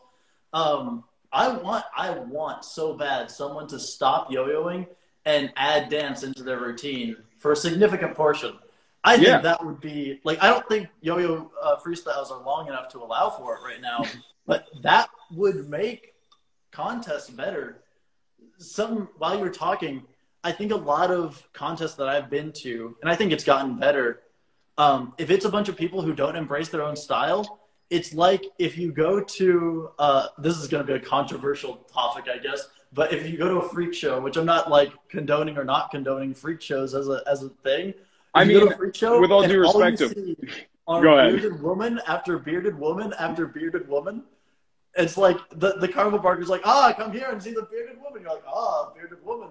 And he goes, and in the next round is another bearded woman. Exactly. It's no fun. Yeah, it's going to be like, okay, there's no surprise here. It's like, watch this person do dense tech. And now, for the next one, it's another person doing the same thing. Who's wearing the Supreme shirt and yo-yoing to EDM. Yeah, I mean, that's another big part of my that 2018 Nationals routine that I think led to, like, me having that, like, emotional moment on stage. It was the first time I ever performed the tricks I wanted to the music I wanted. And it's the best I've ever placed at Nationals. I got third. But, the song I used was ridiculous. It was Butterfly from the original Dance Dance Revolution. And it was something that I was just like, I'm going to use this one day. And then, I was on my way out of Yo Tricks and I was like, this is the perfect time. I've wanted to use this since I started. This is the end of an era. And then even at the next Midwest Regionals, I did my 4A routine to Video Killed the Radio Star. Like, that's not a yo-yo song by meta means. And I remember talking with Dazzling Dave, and he was like, Chris, I finally figured out what was missing from your routines when you weren't winning MWR. And I was like, oh, what's that? And he was like, you weren't having fun. Yeah. And I was like, no, what do you mean? I always, and then on the flight home and the days, nights, and weeks after that, I started realizing, like, oh, I'm actually doing it how I want to do it now. Yeah. And I mean, it's like, it's going to sound so cheesy, but it's self-acceptance. Like, it's just being like, this is, I'm not trying to do Gentry's tricks. Gentry's not trying to do my tricks. Yeah. At the end of the day, we're two people doing what we want to do on stage that feels good for us. Absolutely. And I will add that this is almost easy for us. How old are you? 23. You're 23. I'm 24. Like, it's easy for you to be able to do that once you actually know who you are as a person. And if you are in high school, like, you probably don't actually know who you are as a person. You probably think that you do, and you probably have an inkling of what it really is, but you genuinely don't. And it's hard to accept yourself when you don't know who you are. So if that is your situation, then do whatever you want. Copy someone else's style and just learn as much as you can, because it'll slowly develop, and then you'll have the skills to back it up once you're able to, and once you actually can be yourself. Exactly. And then one other thing I wanted to add, just for the people on the podcast, I was remembering, The Great Wall of China trick, that's purely visual. It's imagine a double or nothing, or no, imagine a 1.5, but you don't go into the string and you just make a square out of the string. Is what that. You just spread your fingers. Yeah. Just a giant rectangle. Like a 1.5 that you don't actually do anything with. So just wanted to get that in there. So yeah, be yourself and embrace what it is that makes you yourself. I don't think that Coffin would be as popular or well known as he is if it weren't for how much he like violently embraced himself. No, violent absolutely. Is the wrong word there, but like deeply embraced who he is. Speaking of which, he just got back. No, it's something I respect about players like Coffin so much because it's like you said, like when I was in high school, I was 15 years old, working 40 hours a week and yo-yoing on top, school full-time, working full-time, and still like trying to learn off string and make all that work. And so when it comes time for competition, I'm just like, oh, this is what won the last contest I saw. I learned those tricks, I do those tricks, I win. But as I got older, and even in terms of like clothing that I wear on a daily basis, as I just developed as a person and was like, ooh, I like floral shirts. These pants are cool, whatever it is. I started realizing you take a liking to certain kinds of tricks and certain styles and those things that as you develop as a person, I feel like your yo-yoing is able to grow with you. Like Brian Figueroa is one of the all-time greats of off-string, but he's not that single man competing at BAC anymore. He's a father and a husband. And his tricks, I feel like, have matured with him. When you watch it, you're like, oh, that's adult yo-yoing. Yeah. And they're so good, too. It's so good. Yeah. No, and that's what I love. I'm sure you've seen NFK around, that's like all that NFK is really promoting is like, do what makes you happy. NFK, the slogan is for the players because it's like, you don't want to do something you're not having fun with. Play with your toys. Absolutely. At the end of the day, this freehand one is a toy. This tourney is a toy. It's not meant to be taken too seriously. If you're stressing over that, just have fun with what you've got. Yeah. Even if you spend $1,000 on a really fancy titanium, you'd spend $1,000 on a toy. Yeah. And if that's what makes you happy and you're going to use that to its extent, cool. But if you buy that expecting it to make you better, you got to be in it for the right reasons. That's when the real growth comes. Yeah. A yo-yo is not going to make you better, and it's also not going to make you happy. I'm sorry, Jordan. I'm not calling anyone out here. It's all stuff everyone's learned over, you learn it over time. We've all picked up on it. And sell yo-yos you don't use is another thing, because absolutely around. So, help your bank account. So you mentioned doing a 1-hour performance for 1,000 people. Yes. Just kind of on the offhand, which as a person sponsored by Duncan, I think you are you have the opportunities to do that. How on earth do you do that on behalf of the entire audience? Because all of us are used to yo-yoing being a 3-minute tiny thing that happens right here, right in this little box. Yeah. How do you fill a stage and then fill a time of 1 hour for a giant crowd of people? Okay, so I talked about how when you do your first few, my first ever public performance, the reason I use the example of a library show for 5 people under the age of 5 is because that was my first performance. My local library saw me yo-yoing in the corner and was like, hey, we're going to be doing a opening of something, some room in here. Let's, would you mind doing a show for us? And I was like, sure. And I remember just standing there being like, I learned this trick last week and doing a trick, just panicking. Yeah. And so we've talked about stand-up comedy and magic and obviously yo-yoing and skill toys, but these are all like stand-up comedy is a muscle. Magic is a muscle on top of the muscles that, you're building in your hands from pinky counting and things like that. You're also building that mental muscle of performing it. You can do it in front of your mirror 1,000,000 times. until you're on the streets or asking your waitress, or in my case, bothering my roommates every other day saying, hey, can you catch me doing anything here? Like, that's where that mental part comes from. And so once you get comfortable in that, you know, performing yo-yoing led to me getting into stand-up comedy for the sense alone that it was like, I need to feel as comfortable on stage as possible. Yeah. And I feel safest with a yo-yo. So if I strip myself like naked of all tools and just have to talk for 5, 10, 15 minutes on stage, it's going to suck for a while. Yeah. But you build up that muscle and you get better at it. Yeah. So, you know, if I have... And it also teaches you like actual performance skills. Yeah. Because now you have to entertain with nothing. Yeah. If you can entertain with nothing, just like if you can whip bind off of a carpet, then you can easily entertain when you have something to do stuff with. It's that same concept. It's that exact. I was going to bring it back to that. It's that exact same concept where, you know, I'm not going to be on this podcast and tell you I'm going to be the biggest stand-up comedian in the world. Yeah. But like I said, stripping myself of any tools I have, because any yo-yoer can impress an audience with some yo-yo tricks. Yeah. When you take away, in my opinion, the only thing at that time I was good at on a stage, it's throwing yourself in the deep end and drowning for a bit. Yeah. Like, you know, there is no lifeguard. And so it's like, when I do an hour-long show, I'm happy to say I've like built up a comfortability in front of a crowd that, you know, that hour-long show, I probably planned about 45 minutes.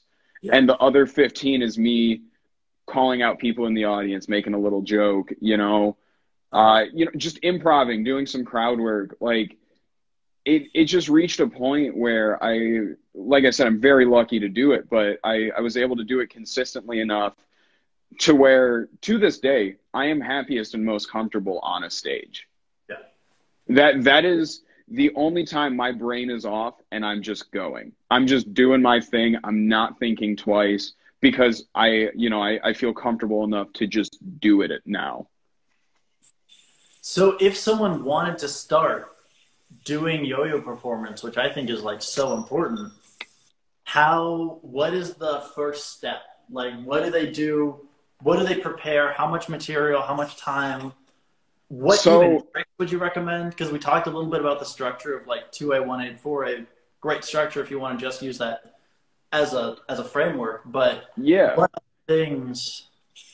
If you want to start performing, I honestly would say start by just building 5 minutes. Just make 5 minutes of you talking. And it doesn't have to be original material. My first 5 minutes when it was essentially an exercise for me to say, because I was going to be performing with Yo Tricks around Michigan. Mm-hmm. And so I was doing my own performances and I'm like, I just need to be able to perform and be on stage and go with the flow. So I essentially wrote yo-yo history for that I could fill 5 minutes with and do tricks relevant to that time period as I talked.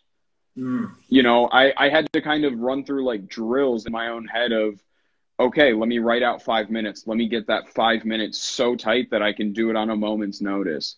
Yeah. And then you're like, okay, I'll do 4 minutes. Give myself a minute to take a deep breath and chuckle on stage, maybe, take a lap, walk around while you're talking, whatever, but it's, if you're looking for a place to start performing, at least in Michigan, I assume it would be like this all around.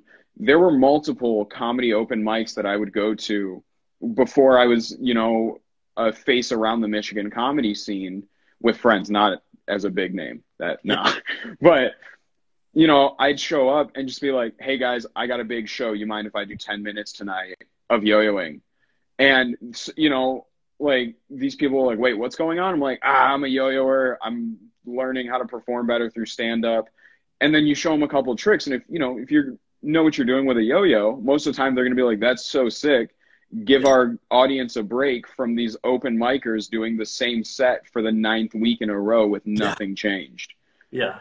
Like, so just go out there and, I think when you're starting, it doesn't matter whether you're in front of 10 people or 1,000.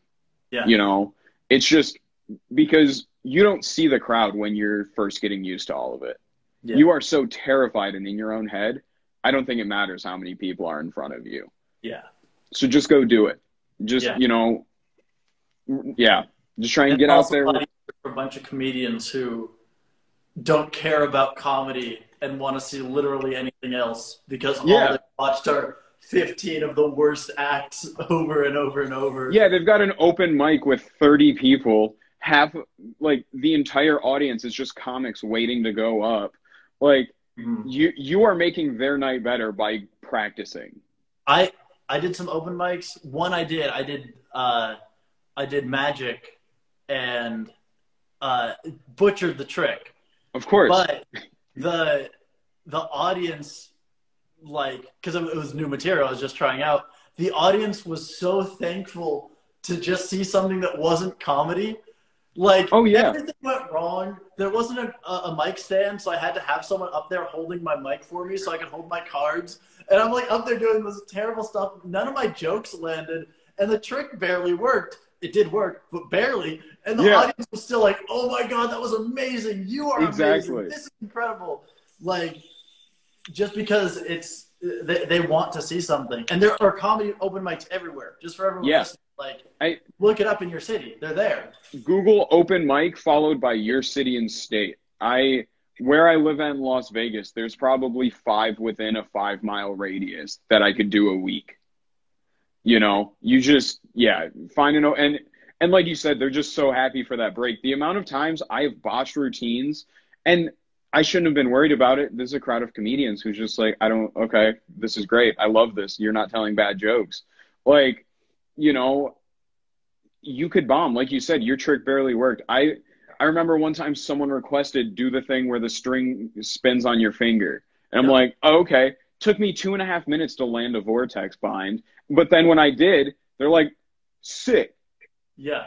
Like, you know, you are making their night better and learning to be a better performer. And as I got tighter with these people, they'd be like, hey, I wrote a couple of jokes you could try and throw in there. Hey, I noticed you kind of messed this one up. Like, comedians are willing to help each other. Yeah. It's a really good community. Oh, it's great. Yeah. And there's so many more comedians than Yoyoers. Oh my gosh. Yeah. No, so that's just go out there and, you know, try it out. Do what makes you happy. Yeah. And go with it of like, I want to make my yo-yoing better. Maybe you'll find that you love comedy too. But just to throw some books out, there's the Serious Guide to Joke Writing. I forget who made that. There's Greg Dean's Step by Step to Stand-Up Comedy. And then Scott Dickers, who founded The Onion, wrote How to Write Funny, that whole series. Another great book recommendation. I can't remember the specific title of it, but it's a book written by Martin Short. And it's not a specific how to write jokes book, but it was something that when I read, you kind of get into his head and his process for it all. That's awesome. I'll try and find it after we get off of this. Yeah, and send me the link. I would love to read that. Martin Short's great. He's the guy who's worked with Steve Martin a lot, right? Yeah. He's the tiny uncle on Arrested Development, the one that gets carried around. Yep. Yes. Oh my God. So that's awesome. So there you go. If you want to start at your local open mic, and then, I mean, you can honestly be a yo-yoing comedian. There's magic comedian. That's a job title. Yeah. But you can do that. If you're telling me you don't think you can get on a cruise ship with 30 minutes of yo-yoing and 5 jokes, you're lying. Yeah. And one other thing I want to point out is nowhere in this have we mentioned a 3.0 hook. Yeah. Like, when I asked you, what do you do for an audience? It was, I had to come up with a way to tell some story. I told the history of yo-yoing, which is storytelling, which is performance. What we do as yo-yoers is not performance, and they should not be confused. And that's one of the things I don't like about contests is that it does confuse those two. And it makes people think that there is one thing, which is this yo-yoing, which is if you want to be the best, you have to do the most string hits. And that's just not true, because that's not what audiences care about. of real humans that aren't yo-yoers. And when you do it for, that's another thing open mics will teach you, on top of all the other things we mentioned, is it'll show you, like, not only were they happy that they weren't seeing comedy, they were happy to see yo-yoing when you were doing that.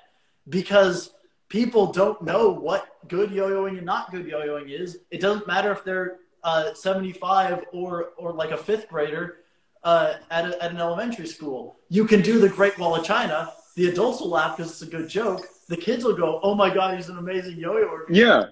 You are.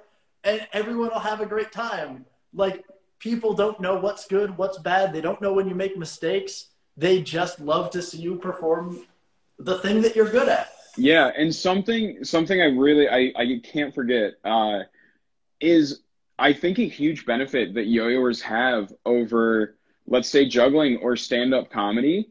Yeah. Not everybody has juggled. Not everybody has gotten on stage and told jokes. So good. It is hard to find a person who just, if you show them a yo-yo, that will say, "I've never seen that in my entire life." Yeah. You know, my dad, when I started yo-yoing, was like, "This is crazy. I had the yo-yo man at my school when I was your age." And then when I perform now to Cub Scouts, these people this is their first experience. So in 10 years, they have their yo-yo story. You know, everyone has that story of their first time trying a yo-yo or something, you know, whether it's trying a yo-yo, seeing a performer with a yo-yo. Everyone has some sort of fond memory with a yo-yo. So you have that advantage that their nostalgia is already kicking most of the time. Yeah. You just have to capture that. Yeah. And yeah, I have a lot of thoughts on performing. We could sit here till go. Yeah.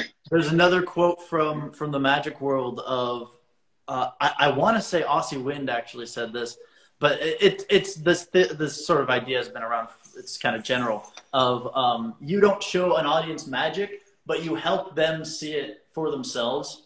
The magic exists only in their head, because obviously magic doesn't exist, but you can show it to them.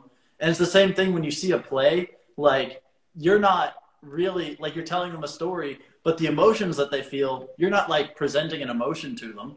You are presenting something that helps them find those emotions within themselves. And it's the same thing with yo-yoing. No, I completely agree. This didn't hit it.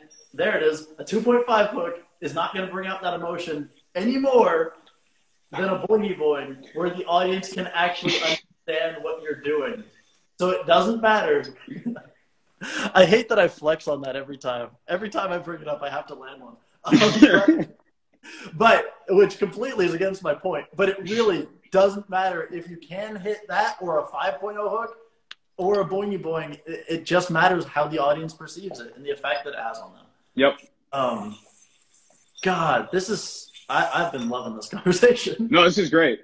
That's, I mean, to piggyback on what you're saying. Yeah.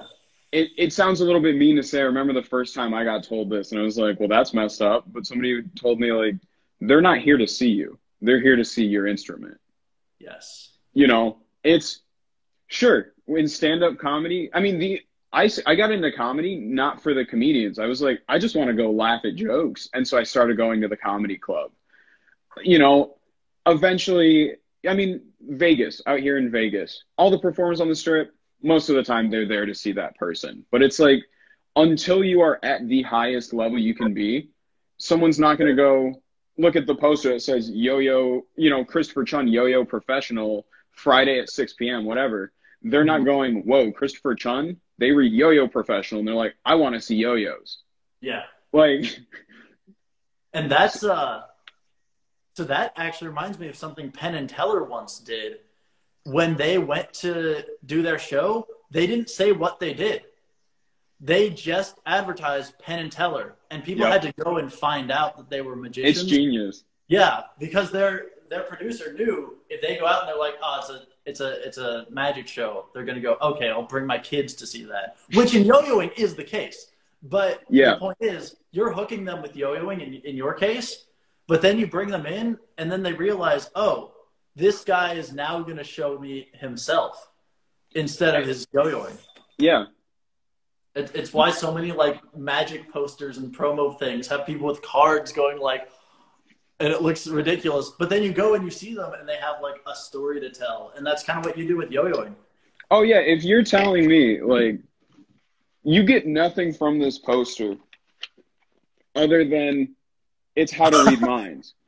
Like this is an old magic show. Yeah. The guy, I don't even know the magician who did it.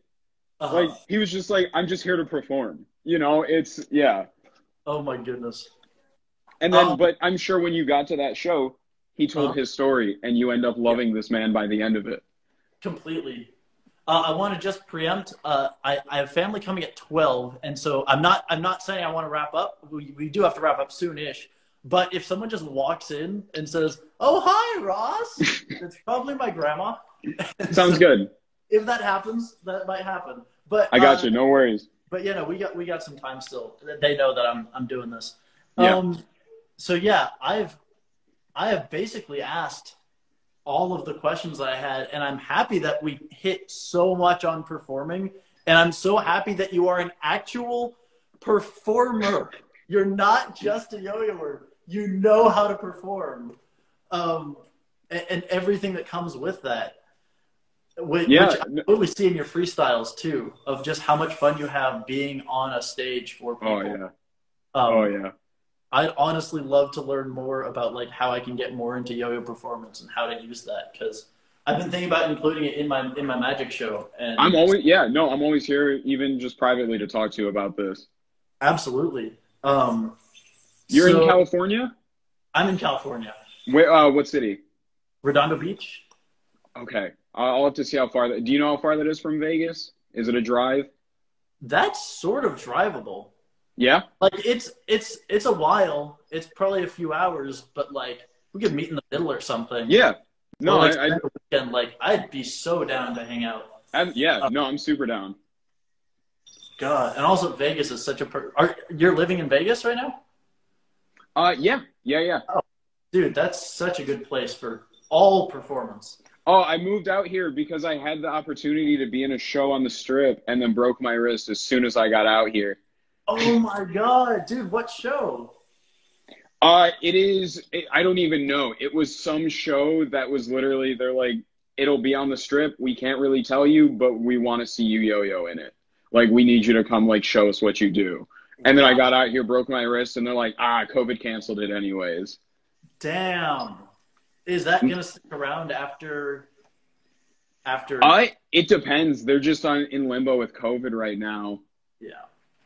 The most heartbreaking moment of my career is in March of 2020. The recruitment team from Cirque du Soleil reached out and said, "Hey, we want to have you come out to Vegas and try out for run you through the ringer and see what you can do." Yeah. And then 7 days later, the entire country was locked down. That is so sad. It's wild. I mean, it all comes back around eventually. Yeah. I mean, the fact that you built that up, like, you just got to hit them up later. And also the fact that you're getting reached out for things like that, like, you're going to be set. I'm so excited to watch you. I'm excited to see because while all this is on hold, Vegas has two strips. There's the main strip in Fremont. Mm-hmm. Just since I haven't been able to perform with my wrist being broken, I want to get down to Fremont Street with a street performing license and just get back in the groove of being in front of a crowd. Yeah. And that'll leave me happy enough to where even say I never even make it to that, next level. I just like we talked about, I just love performing. As long as you got a crowd. Yeah. That's all it takes. As long as there's people to entertain. I only want crowd, I'm not yo-yoing so people know the name Chris Chunn. I'm yo-yoing to distract other people from their issues and whatever could be going on in their lives. As it should be. Yeah. That is the entertainer's life. Oh, yeah. So I do want to hit there. Oh, my God. I could talk about that forever, but I've got 20 minutes. I want to learn a trick from you. I want everyone else to learn a trick as well. I'm going to write this timestamp as 1 hour and 39 minutes, which also thanks everybody who's been listening. Everybody on the podcast. Thank you all so much. everybody on the stream. If you aren't on the stream, look up the podcast and rate it and follow it. It's on Spotify and Apple Podcasts, and I'm trying to get it onto Stitcher. I thought that it was, and it wasn't. So give it ratings and comments and stuff. And yeah. And Okay. Let's learn a trick. And now we're back to the podcast mode.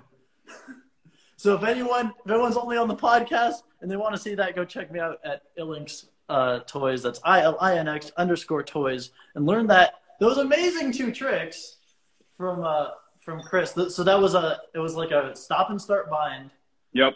And then the first one was like an overhand cast whip almost.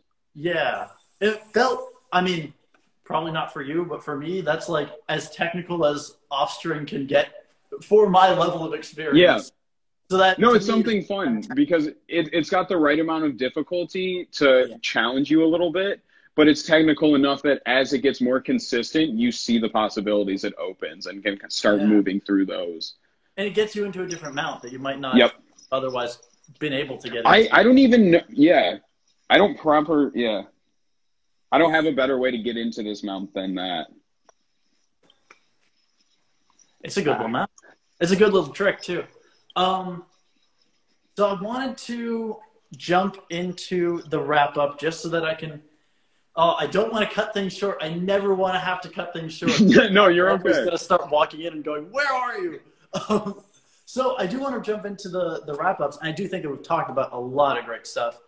One is, do you have any plugs, things you want to promote? Go buy a freehand one from Duncan. I'm not saying this because I'm sponsored by them. I'm saying this because I love yo-yo history and the freehand one. This thing is absolutely crazy. It plays so well. Go take a walk. Go get some fresh air. Enjoy, even if it's cold, bundle up. Just get some fresh air in your lungs. Take a little break from your phone. Maybe even leave it at home. Just walk around a bit.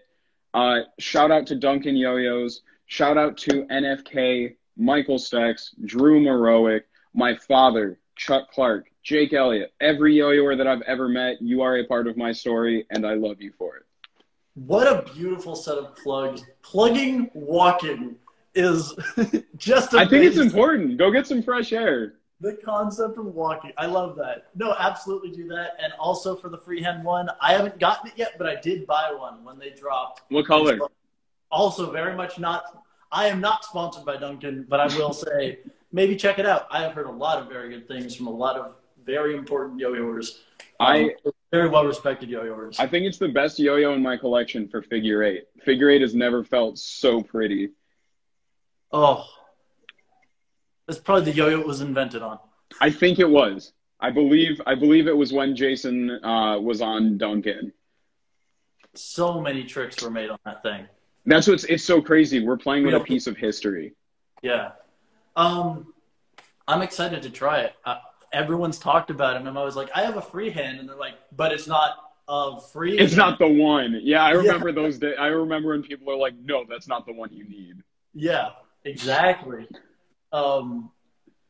So another thing is a takeaway point. Also, all of these questions come from here on are from Jonah Babbins.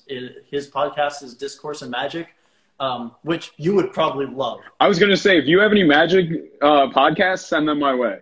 That's the one. That and The Insider by Vanishing Ink, but that's... I listen to The Insider, yeah. Yeah, that one's pretty well known. But Discourse and Magic is the best. It's what this whole format was based on, of talking about theory instead of, like, anything else.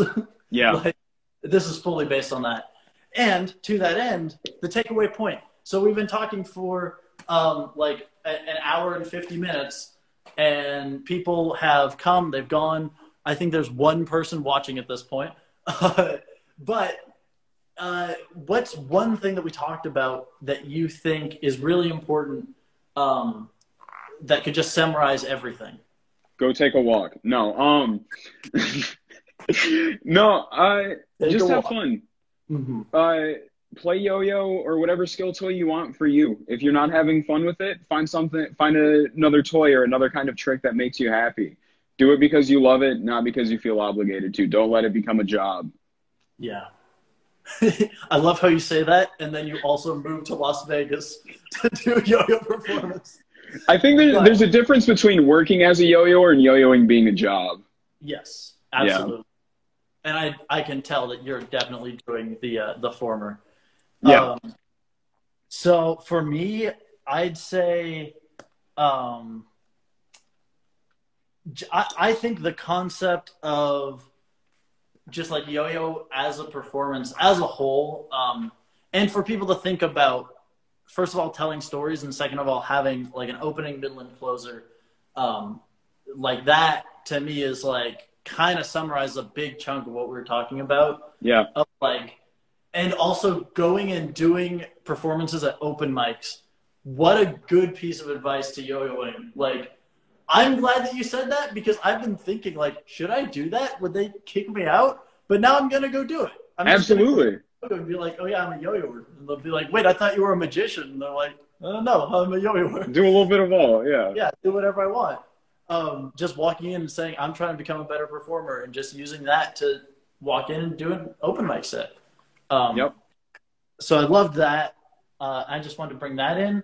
So what's something that you love and something that you don't love about yo-yoing today? What I love, oh man. Something I will love, I have loved, will love, and will never not love is the community. Let's just keep being cool people. I've made lifelong friends. I mean, I say I get married down the road, I know my best man I met through yo-yoing. Like, you know, it's such a community. Take advantage of that. You know, we all have more in common than just a toy at the end of the day. So yeah, just I love the community aspect of it. What do I not love about yo-yoing? Man, I'm always talking about the positive. I don't even really think about negatives. I can tell by the way you are. This is not a man who thinks about the negatives. What don't I like about yo-yoing? I'll name 5 brands. No. No. 5 brand owners. There we go. I've been working with yo-yo companies long enough. No. One thing. Here we go. This will have a positive spin on it. The way I like to do things. It was what I was talking about with people that take it too seriously. At the end of the day, we're playing with a toy, and that's why I think we have such a good community, which I mentioned is, you know, what I love about it. But play with your toy, have fun. You know, there's no need for drama. I don't care your age, race, sexual orientation, anything about you. If you're yo-yoing for the fun of it, I love you for that and respect you. Yeah. Just play. We all play with toys here. Let's enjoy them. Definitely. I'm all for that. And the last thing that I have is, if you have anyone that you think would do well in this kind of a format, someone who like really thinks deep about yo-yoing, that you think would really be on or be good to have on, the 2 qualifications are they can't have come on before. So far it's Markmont, Luna, and Coffin. And then the other one is you have to be able to like get me in touch with them. Yeah. Like some way. Yeah. Who might you recommend for that? One of my absolute people. You know so many people. The first name that comes to mind before I even can think twice about it is Drew Morowick. He's sponsored by One Drop. Yeah. He is probably my favorite person to talk yo-yo theory with. This man can look at a trick and identify your favorite element based on the way you do it.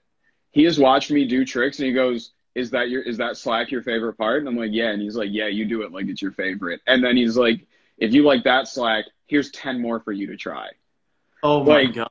Because he has so much experience with fully freestyle, he has this wide bank of tricks in his head that he just has to like see me or you or someone else do something that brings the thought of those elements all back, and he can go, oh my gosh, I forgot I did something like that once. You might like this. That is such a good suggestion. Yeah, Drew's the best.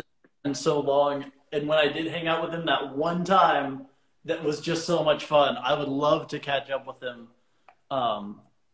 Thank you so much for that. Absolutely. Is there anyone else? I'm trying to think. I'm drawing a blank right now. I'm sure I could get you a list after. Yeah, you can always hit me up with those. But I mean, even just Drew, that is Yeah, awesome. I will definitely reach out to him. absolutely. I would love to have him on. But Christopher Chunn, thank you so much for being here. Thank you for having me. And everyone can look you up. What is your username? For people to follow? Just Chris Chunn, 4A, the number 4, the letter A after my name, 2 N's. You did get it right. Most people think it's 1 N, so I appreciate you for that. Yeah. Yeah. Perfect. And last little plug for me is check out the 33 Rep Busters for board yo-yoers, which is free in the links in my bio right now. So go check that out and pick yourself up a free copy of that PDF. And I thank you so much, Christopher Chunn. Round of applause for him. And I'll be talking to you soon about performing. Sounds good. I'll talk to you soon. Thank you for having me. If you're still watching this, we love you. Absolutely. Peace.